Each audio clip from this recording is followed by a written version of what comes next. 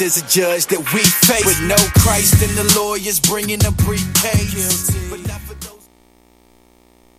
Everybody, testing. Are we good? All right, perfect. If you could all sit down, please.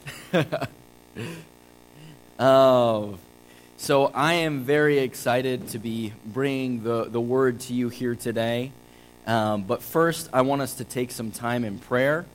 And oftentimes, when we approach the Word of God, we do it where we let the preacher pray.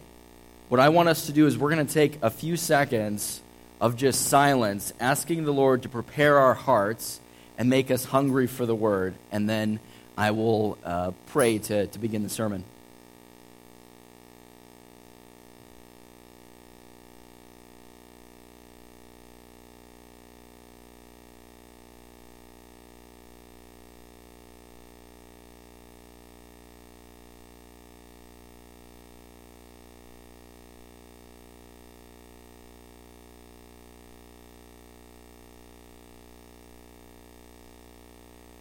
Father God, thousands of years ago, you spoke through the prophet Isaiah, and those words held power only because you inspired them.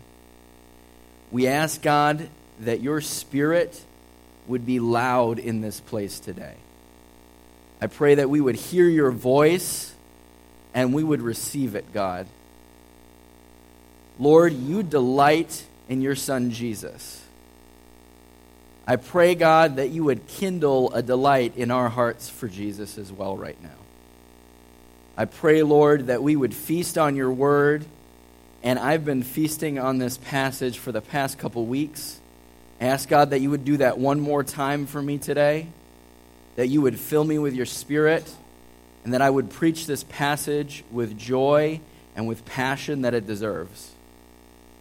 You are worthy of our attention, and you are worthy of our worship here in this room. We invite you here, and we pray all of these things in the name and authority of Jesus Christ. Amen. All right, so today we are going to be talking about impossible tasks. Now, back when I was a kid, me and my brothers took on an impossible task. We had a neighbor growing up named Marianne. She was an older lady, and she had a vegetable garden in the back of her yard. And we would often help her out with that vegetable garden. Now, she had a plot of land that she didn't really use, and so she said we could use it to dig a hole. And so we enthusiastically grabbed all of the garden tools that we could and began digging a hole. And our anthem throughout the whole digging process was, we are going to dig a hole to China. We would chant that, right? And we got it pretty deep. I mean, we got it up to our chests.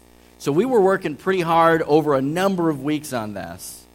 But I can tell you guys with certainty that we did not make it to China. Okay? At one point, we were digging away, and then all of a sudden, clink, we hit a rock. And it was a rock that was too big for us to dig around. And we were just like, well, okay, we are done. So we took on a task that we couldn't handle. And we do that all the time. I'm sure you've taken on tasks where at the end of the day you said, man, this is too big for me. I can't do this. The church themselves also has a seemingly impossible task. In Matthew 28, Jesus commanded those who follow him to make followers of Jesus of all people groups in the world. Now, that is a tall task.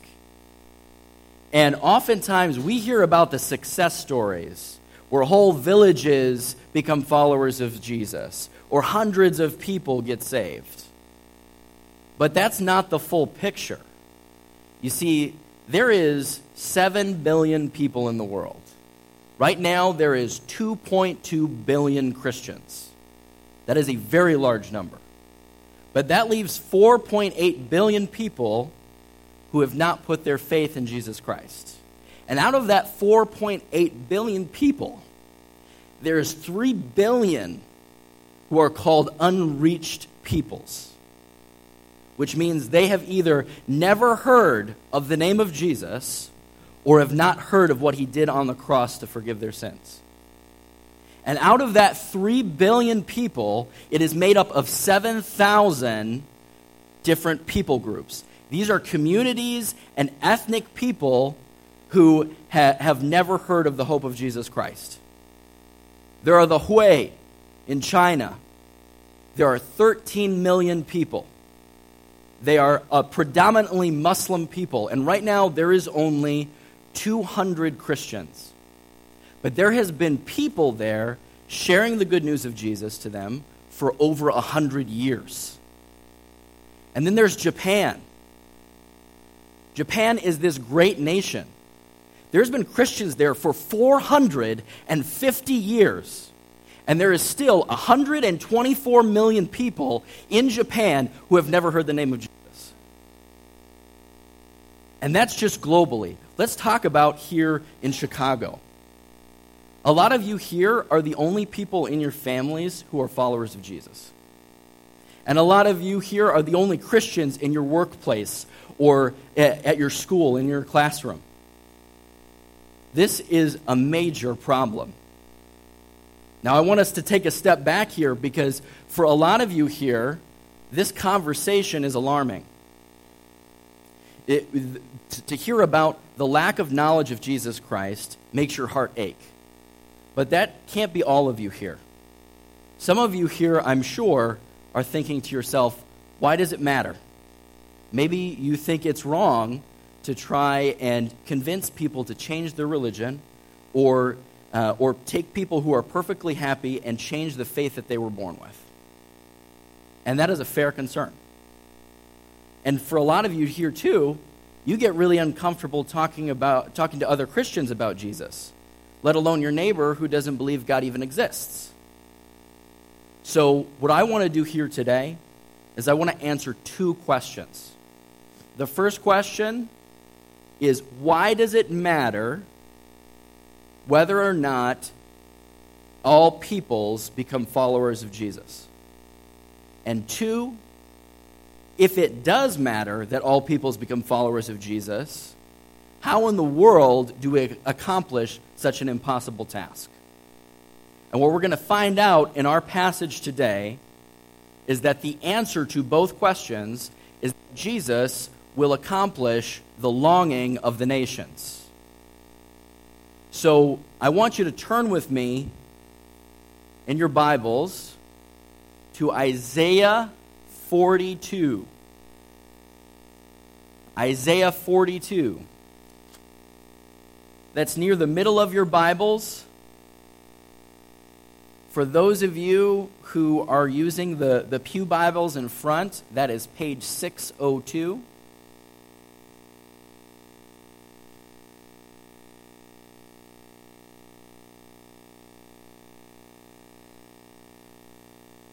I won't make you stand up because I always forget to tell you to sit down.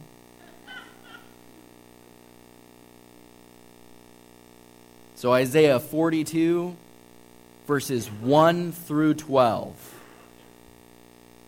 The text says, "Behold my servant, whom I uphold, my chosen, in whom my soul delights. I have put my spirit upon him. He will bring forth justice to the nations. He will not cry aloud or lift up his voice or make it heard in the street. A bruised reed he will not break, and a faintly burning wick he will not quench. He will faithfully bring forth justice. He will not grow faint or be discouraged till he has established justice in the earth, and the coastlands wait for his law. Thus says God the Lord, who created the heavens and stretched them out, who spread out the earth and what comes from it, who gives breath to the people on it and spirit to those who walk in it. I am the Lord, I have called you in righteousness. I will take you by the hand and keep you.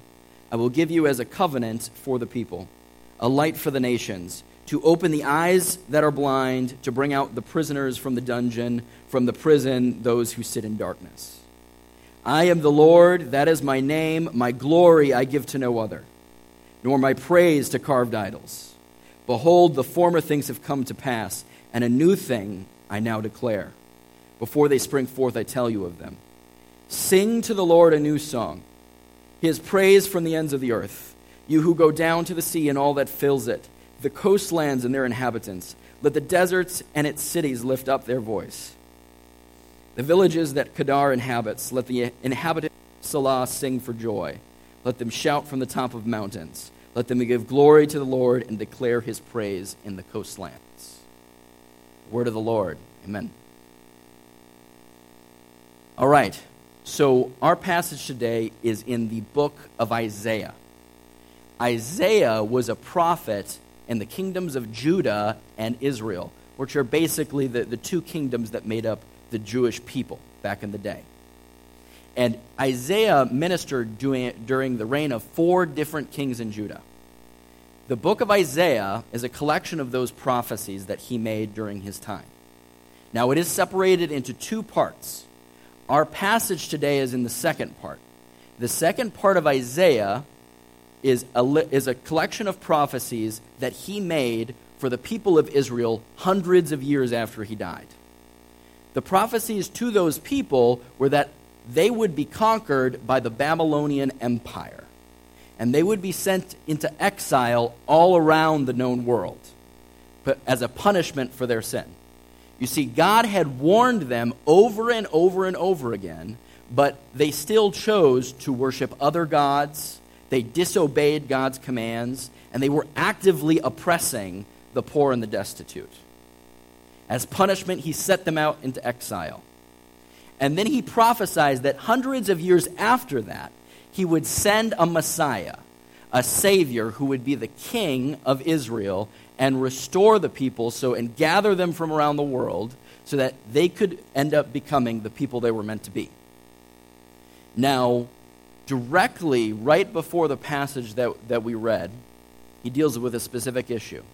You see, to the Israelites, hundreds of years after he made this prophecy, when they were reading this, and they were in Babylonian captivity, where they didn't know the language, with a people they could not trust, without any power or authority, they would have wondered if they were worshiping the right God.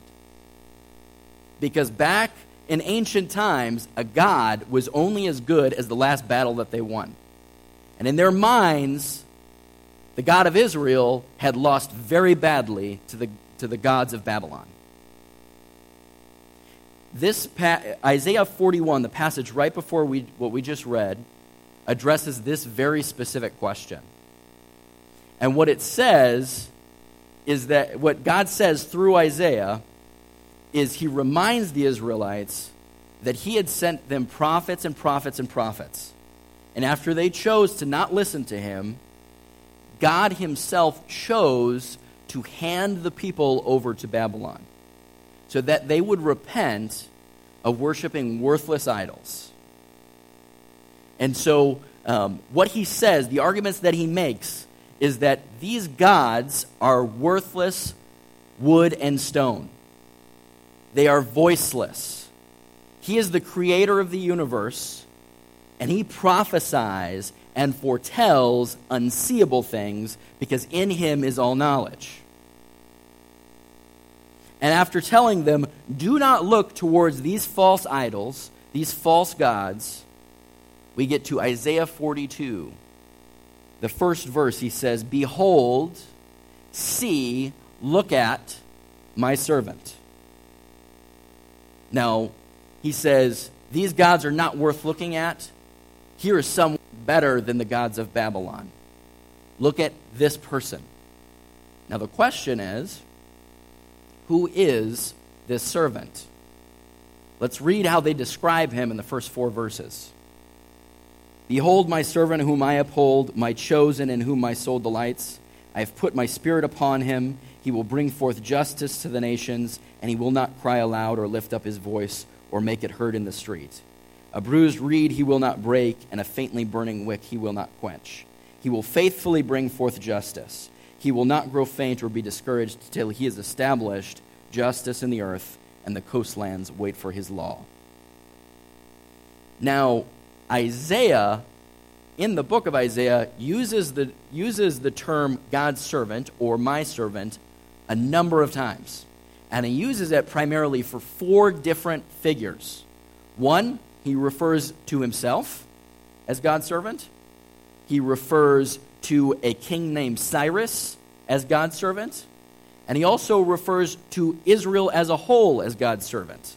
And then finally, he refers to the Messiah, the coming king, as the servant.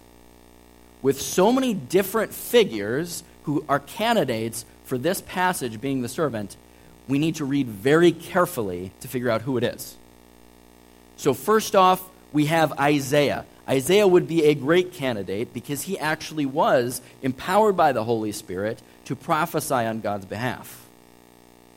But you see, the servant here doesn't just declare the justice of God, he brings it forth. So it cannot be Isaiah. And then we have Cyrus. He's probably even a better candidate because Cyrus was the Persian king. He arrived hundreds of years after the Israelites were sent into captivity. And he was the king who conquered Babylon and then allowed the Jews to come back home to Jerusalem to rebuild. And what's cool about this is Isaiah prophesied this hundreds of years ahead of time, knew exactly the name of the king, and the Persian Empire at the time was just a small city. So God was clearly doing something with Cyrus. Now, I want you to pay attention to something, though, in verses 2 through 3. Notice how they describe the servant. He will not cry aloud or lift up his voice or make it heard in the street. A bruised reed he will not break, and a faintly burning wick he will not quench. The servant here is praised for his gentleness. Now, Cyrus, he was a savior in some way, but he was anything but gentle. He saved the Jews through conquest and violence. So, it must not be him. Then we get to Israel. This is probably one of the best candidates for this passage, because Israel is actually in Isaiah 41, the chapter right before, called the servant of God.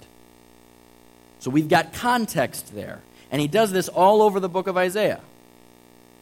On top of that, they were made to be the delight of God's heart. And they were given the mission of showing the justice and law of God and how they governed their nation. People who came around Israel were supposed to talk about God and praise him because of the closeness that Israel had with God. But the whole point of Isaiah is that Israel failed miserably in their mission. Instead of revealing the justice of God, they have whored themselves, in a spiritual sense, to the gods of Babylon. And they have actively taken advantage and preyed upon the weak. So it cannot be them. Not only that, their mission was to be a lighthouse. They were to stay put and show the light of God to all the nations around them. But that is not the mission of the servant here. He doesn't stay put. He doesn't wait until others can see how he lives his life. It says that he will bring forth justice to the nations. He will establish justice in the earth. He doesn't wait for people to see it. So that leaves us with the Messiah, the king, the king of the Jews who the Israelites were expecting to bring in the kingdom of God that would never end. And what I will argue is that the servant is the Messiah. And that this Messiah is no one else other than Jesus. No other person can fulfill the promises that are in this passage. What we will find is that Jesus will accomplish the longing of the nations. Now let me show you what I mean here. So let's look at how it describes the servant's relationship to God. It says, "Behold my servant, whom I uphold. God has chosen him He delights the soul of God, and God puts his Spirit upon him. This is exactly what we see with Jesus. So when Jesus began his ministry, he went and got baptized by John the Baptist. And Matthew 3 says that when he came out of the water, the Spirit of God descended on him like a dove. And while that happened, a voice from heaven, the voice of the Father, says over him, "This is my beloved Son, in whom I am well pleased." And then he goes forth and begins his ministry, commissioned by the love of the Father and the anointing and power of the Holy Spirit. And his mission here is to accomplish justice in the nations. And not only is that his mission, it says he will accomplish it. He does not try an accomplishment. He will accomplish it. But he doesn't come like other kings. And he does not bring justice like other so-called liberators. He doesn't announce himself in the streets. He doesn't insist on his enemies and his haters recognizing him. And he doesn't come at his foes with armies or swords. Let's see what it says. It says that he will not cry aloud or lift up his voice in the street or make it heard in the street. Think about this. Is there any politician who wants to be honored in an election who does not campaign? My goodness, Gilbert Villegas, he campaigned and there was no competition, right? But Jesus is not trying to win a popularity contest. He does not insist on his own way, even though his way is the only way worth insisting upon. He wins the victory and brings justice through his gentleness. There is no way around it. He is a gentle Savior. And it goes on to say, a bruised reed he will not break, and a faintly burning wick he will not quench. I want to break down these two illustrations because there is good news in these passages. Think about a bruised reed. We're talking about a long piece of grass in an empty lot in the city of Chicago. It is bruised to its core, injured, and bent because someone stepped on it. And it is blowing in the wind. A lot of you may feel like a bruised reed. You have a wounded heart. Your spirit is broken. And you feel like any moment you could snap and blow off in the wind. The good news for you here today is that if you entrust your wounds to Jesus, he will not break you.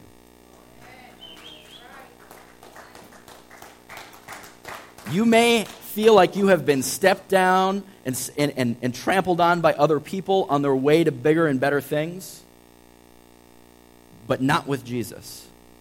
On his way to accomplish justice in the nations, you are not a floor mat. He sees you. The unhealable, he will heal. Jesus loves broken reeds.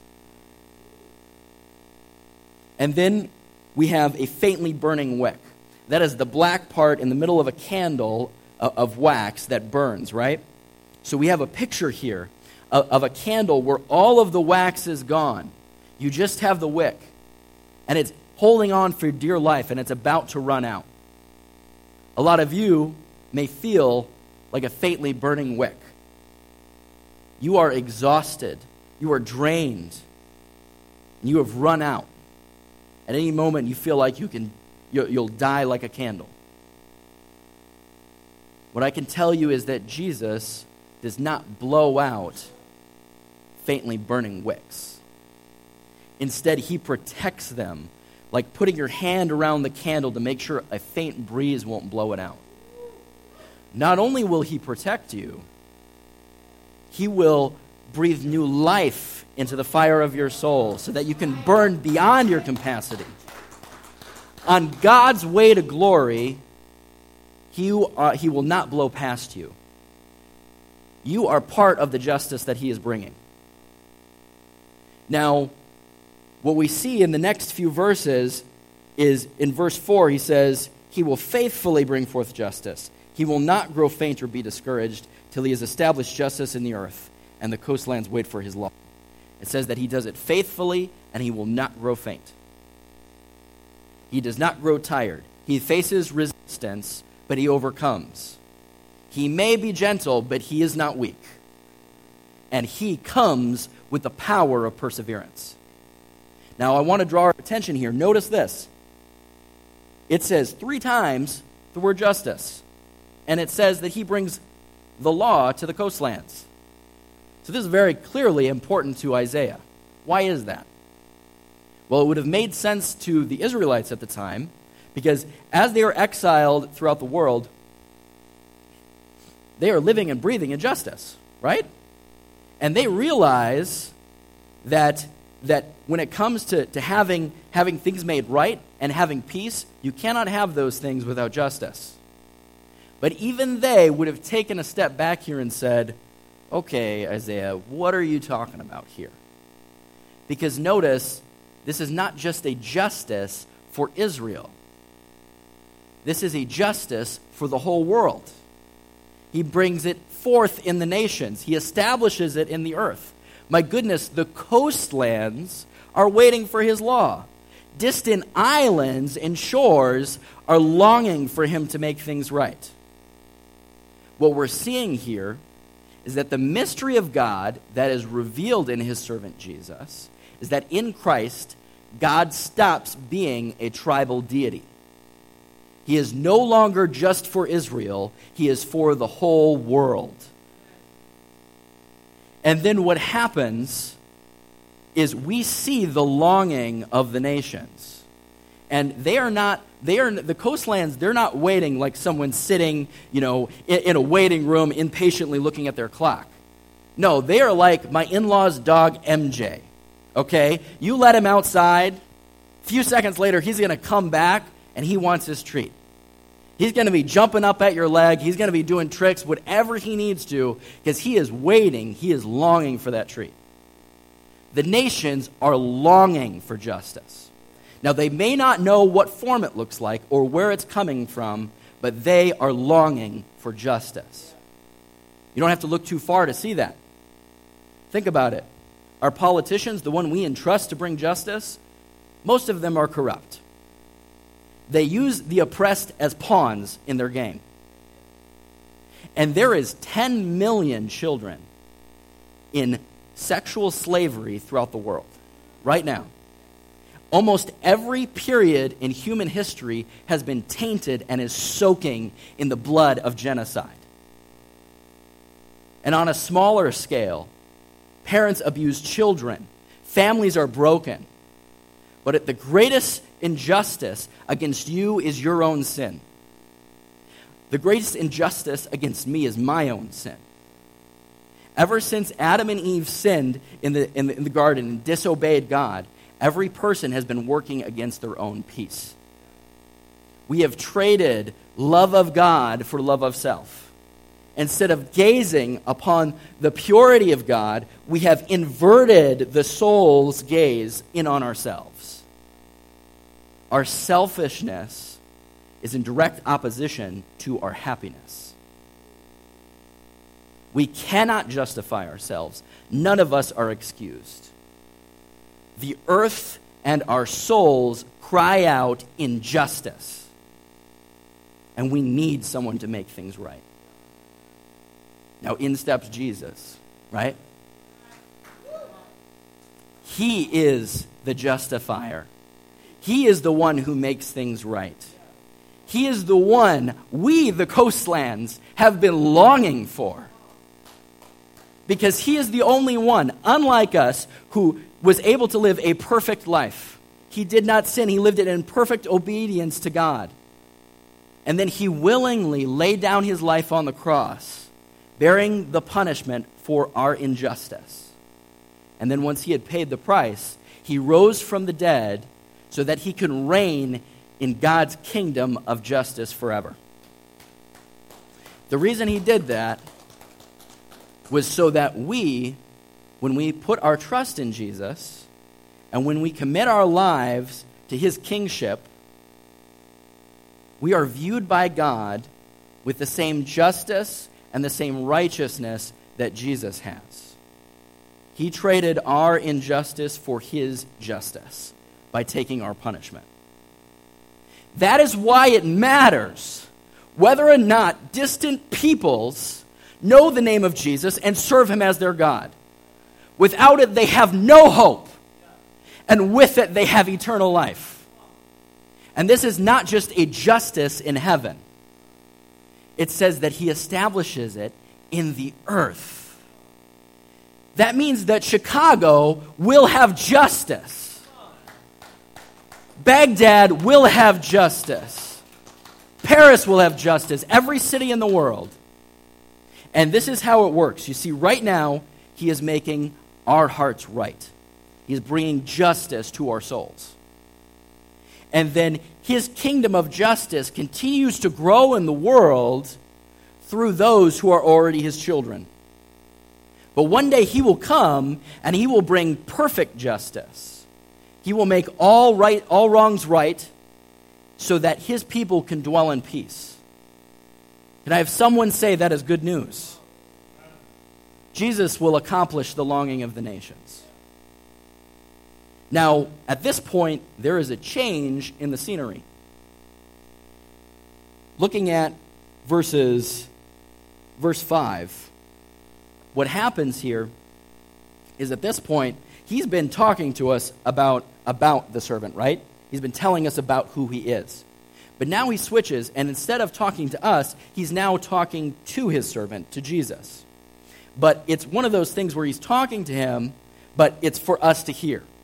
It's like when a speaker, when someone comes up and invites a speaker to come up on the stage. They're going to tell you a few things about them, introduce them to you. But then when they're up there, they're going to thank them for coming. They're going to compliment them, say nice things to them right before they speak.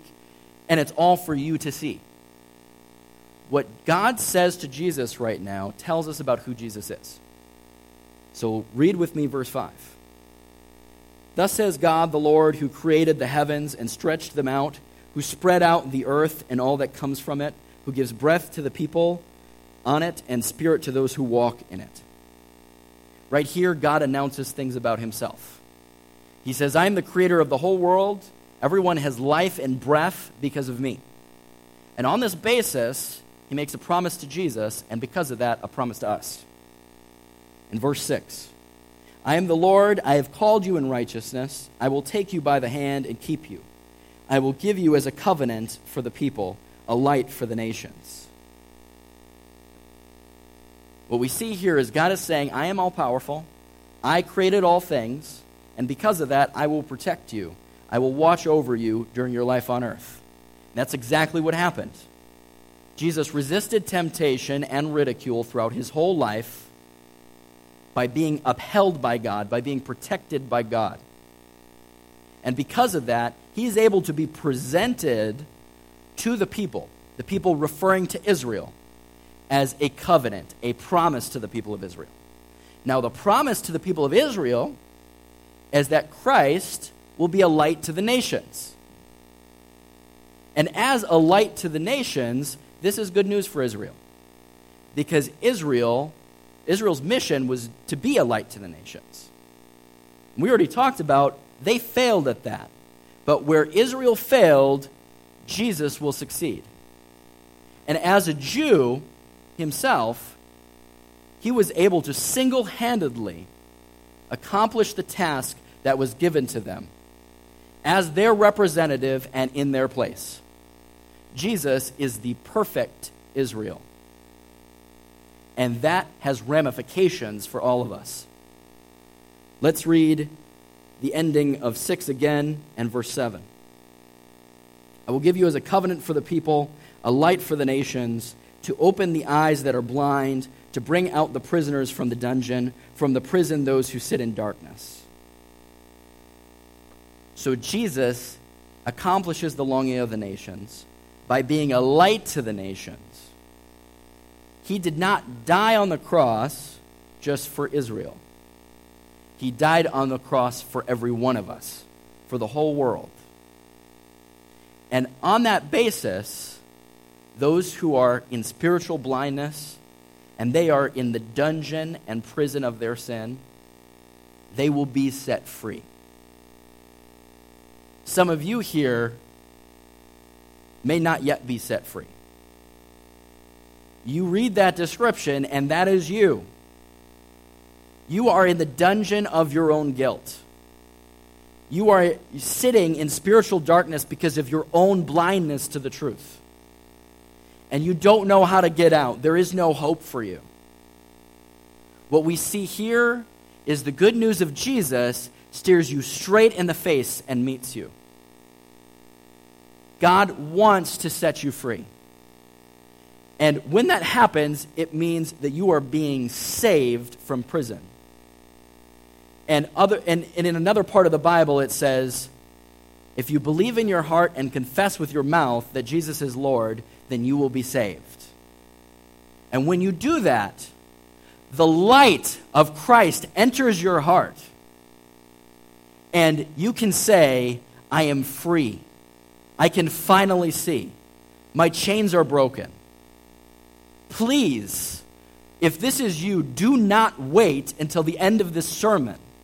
Become a child of God right now, because this was made available to you by Jesus. He died on the cross to bear your sins. Now, after announcing Jesus' ability to free captives, God announces that he's going to be doing something different. In verses 8 and 9, he says, I am the Lord, that is my name. My glory I give to no other, nor my praise to carved idols. Behold, the former things have come to pass, and a new thing I now declare. Before they spring forth, I tell you of them. So what happens here is that God, because he's the only true God, and he's the only one worthy of glory, he can change things whenever he chooses to. And he is letting us in on what he's doing. He is bringing a new thing. Instead of just working through Israel, he is doing something entirely different. Now, we see the answer in verses 10 through 12. And as we read it, I want you to pay attention. He's doing a new thing. So what is the new thing that he is doing? Where do we see the new word? Where do we see the word new? It says, sing to the Lord a new song, his praise from the ends of the earth. You who go down to the sea and all that fills it, the coastlands and their inhabitants, let the deserts and its cities lift up their voice. The village of Kedar inhabits, the villages that Kedar inhabits, let the inhabitants of Salah sing for joy. Let them shout from the top of mountains. Let them give glory to the Lord and declare his praise in the coastlands. The new thing that God is doing is a new song. It is a song that will resound through all the earth. It is the song of desert villages, of distant cities, of far-off islands and high mountaintops, all singing for joy because their longing for justice and forgiveness has been accomplished by Jesus. When your desire for God is satisfied, all you can do is sing for joy. This is what it looks like when Jesus accomplishes the longing of the nations. The result of peace and forgiveness and justice is joy. This is the message of eternal and universal happiness. And Jesus will not rest, he will not grow faint until he has made it a reality. Now, how will Jesus accomplish the justice of the nations? What we see is he accomplishes the justice of the nations through those who have already been rescued by him. In fact, you and I, who believe in Jesus, are necessary for him to accomplish the mission. We see this in Romans 10. Romans 10, verses 14 through 15. This is what it says. Hey, how then will they call on him in whom they have not believed? And how are they to believe in him of whom they have never heard? And how are they to hear without someone preaching? And how are they preach unless they are sent? And then he quotes Isaiah in a later part where he says, "As it is written, how beautiful are the feet of those who preach the good news." We work with Christ in the accomplishment of the longing of the nations. If people do not declare to them the good news of the Messiah who has come to lift them out of darkness, when they believe on his name, they will not be set free. And I have to tell you, I do not have beautiful feet. Just ask my wife. She loves everything else, just not my feet. I'm not the only one. A few of you have ugly feet too. I know it. But when we are bearers of the good news of Jesus, we have beautiful feet. Praise God. We work with Christ as his partner when in his mission to accomplish the longing of the nations. But here's the thing to keep in mind. As we are preaching the good news of Jesus, we are not the one who changes hearts. Jesus is the one who, through our words, is drawing hearts to himself. We are only mouthpieces. To the sick, we are the syringe. Jesus is the medicine that brings healing. We are the instrument that the musician Jesus plays to create a melody. And our purpose in life is nothing less than to accomplish the longing of the nations. And no one is exempt from this. We are all called to bear the good news of Jesus. This is not for a select few special people. Does it matter if you are retired, if you are a homemaker, if you are a teacher or a telemarketer or a union worker or a pastor? We are all responsible for spreading the fame of Jesus wherever we're at. And for you students, I want you to pay attention, because a lot of you are probably wondering, what should I do with my life? What should my career be? These are common questions. Well, wonder no more, because your calling is made very clear in the Scriptures, and it is to tell people about Jesus. And when it comes to your career, what is it that you want to do? What is it that you like doing? Do that thing, but do it for the glory of God, and keep your main purpose in mind. You were created for nothing less than the happiness of all peoples. Bear that.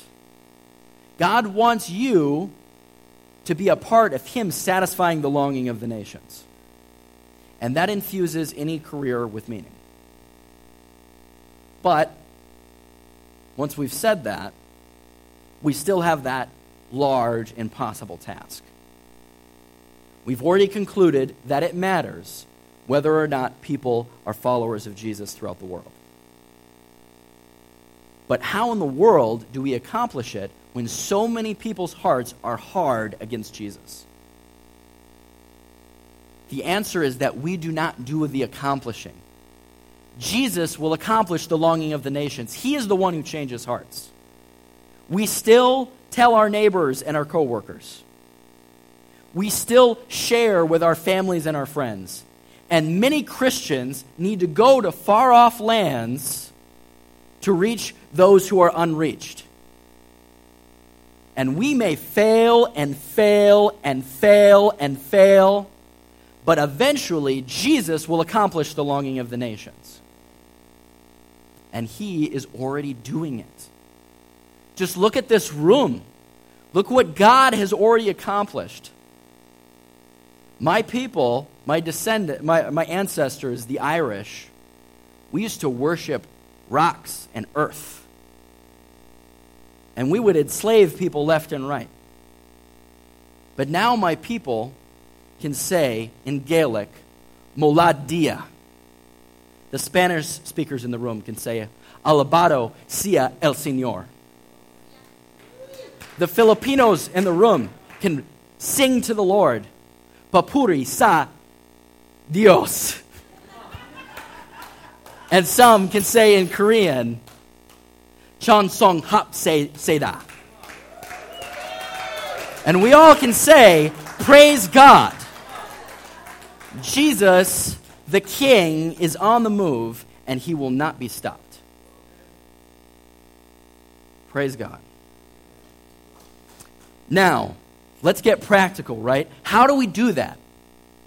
How do we become more effective in sharing the good news of Jesus with those who need him so that they believe on his truth and become followers of him?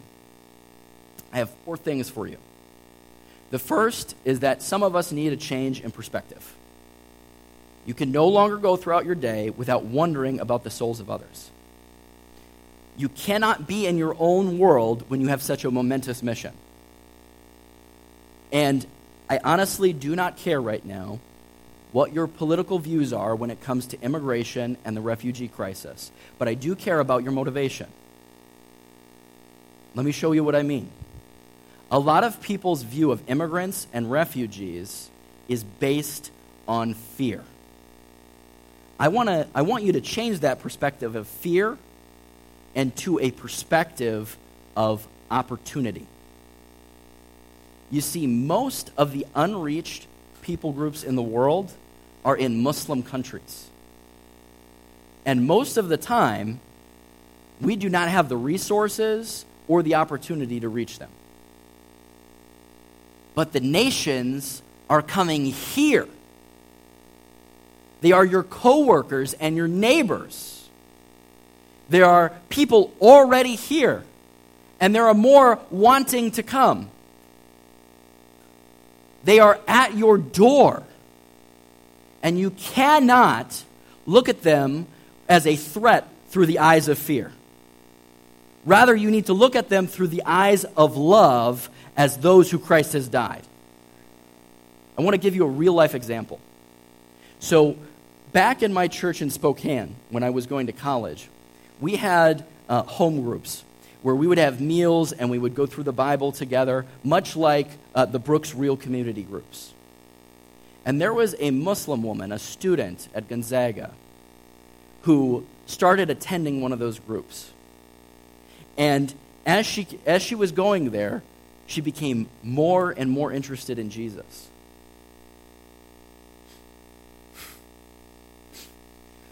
The week before her visa expired and she had to go back to Saudi Arabia, she put her faith in Jesus and became a follower of him. And she went back to a country where if they found out about the hope that she now had, she could be executed. And if the people in that group would have viewed her with fear or even suspicion, she may not have had the opportunity to hear about the Savior who loved her and died on the cross for her sins. I beg you, some of us need to change our perspective. And we also need to give ourselves to risk. The gospel is risky. The good news of what Jesus did comes with risk. But the kingdom of God is never in retreat. It is always on the offense. And that is how we have to behave. Now, after we've had that change of perspective, we need to work on our preparedness. Because here's the thing. Opportunities to share the good news of Jesus do not come across all the time. And this is probably where people feel the most insecure. The thing that is going to help you more than almost anything is to be able to know how to share the gospel in 30 seconds. To have just a short message of the good news that you can share at any time. Whether you're at the bus stop or someone's about to leave, you can share it. Okay? But before we talk about how to do that, we need to talk about what is not the gospel. Okay? Because the gospel is not telling people that you tell the truth because you were a Christian. You go to church on Sunday because it encourages you. It is not telling people why you believe same-sex marriage is wrong because it says so in the Bible. Those are all really good conversations to have, but they are not the gospel. The gospel is that Jesus Christ died on the cross for our sins because all of us have sinned. And he rose from the dead so that when we believe on what he did, we can have eternal life. It doesn't matter how you do it, you can share that in a number of different ways. This infuses all of life. So there's a lot of room for creativity. But it must have 4 components. It must have that we are sinful. And then it must have that Jesus died on the cross and he rose from the dead. And that he did that to forgive our sins. And that we receive that forgiveness when we trust in him in faith. If you've done that, you may not share good at all. But as long as you've done that, you've shared the gospel. And here's the thing, it's Jesus who accomplishes the work. You don't have to be eloquent. You just got to do it. And once you've had that preparedness, we need to develop a dedication to prayerfulness and praise. Because here's the thing, we do not accomplish the changing of hearts. We've already concluded that. Jesus does that. So we need to give ourselves over to prayer. Prayer is the power that energizes our good news sharing. And then also commit yourself to time in worship outside of the church service. Because what worship does is it develops in our heart a desire for the glory of God. And that desire for the glory of God, more than anything else, will be what overcomes that awkwardness when it comes to telling someone about Jesus. Because you are more concerned with the glory of God than your own glory.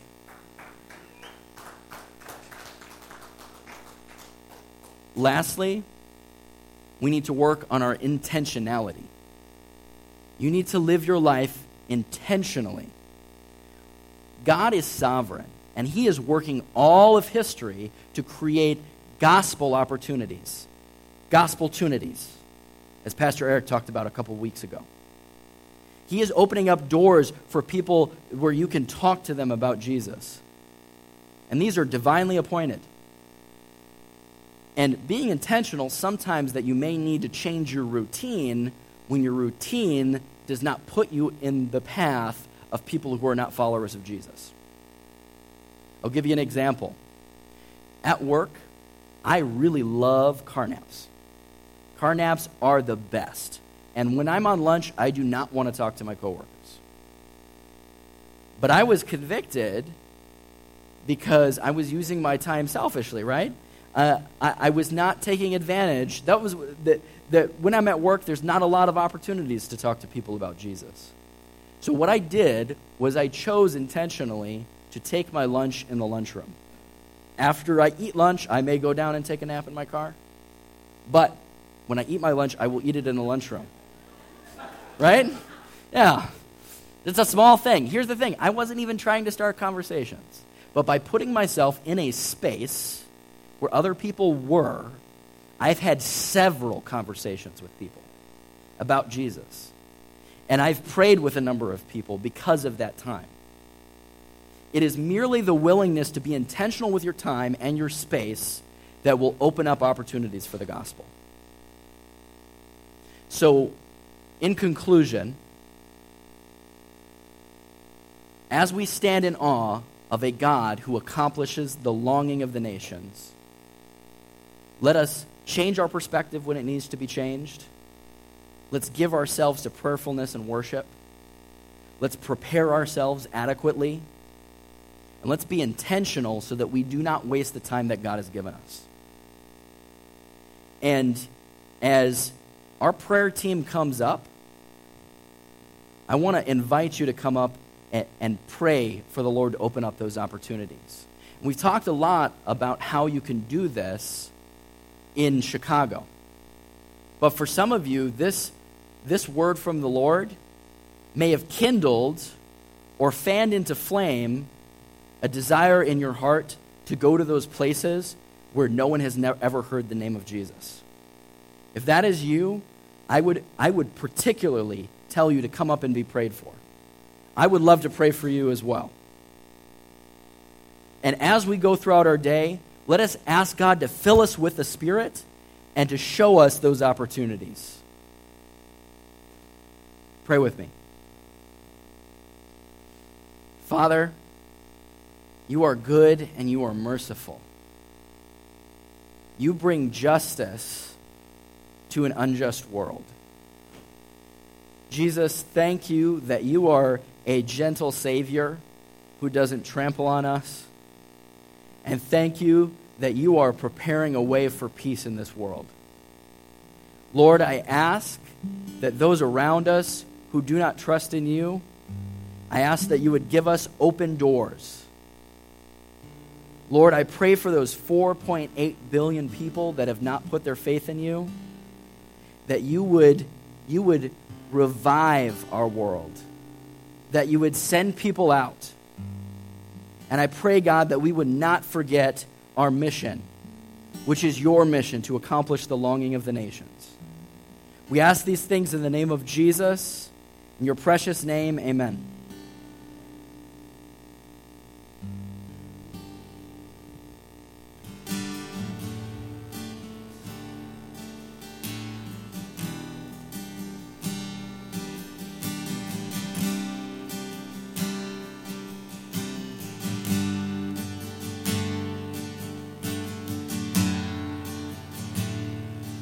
Lost our Savior.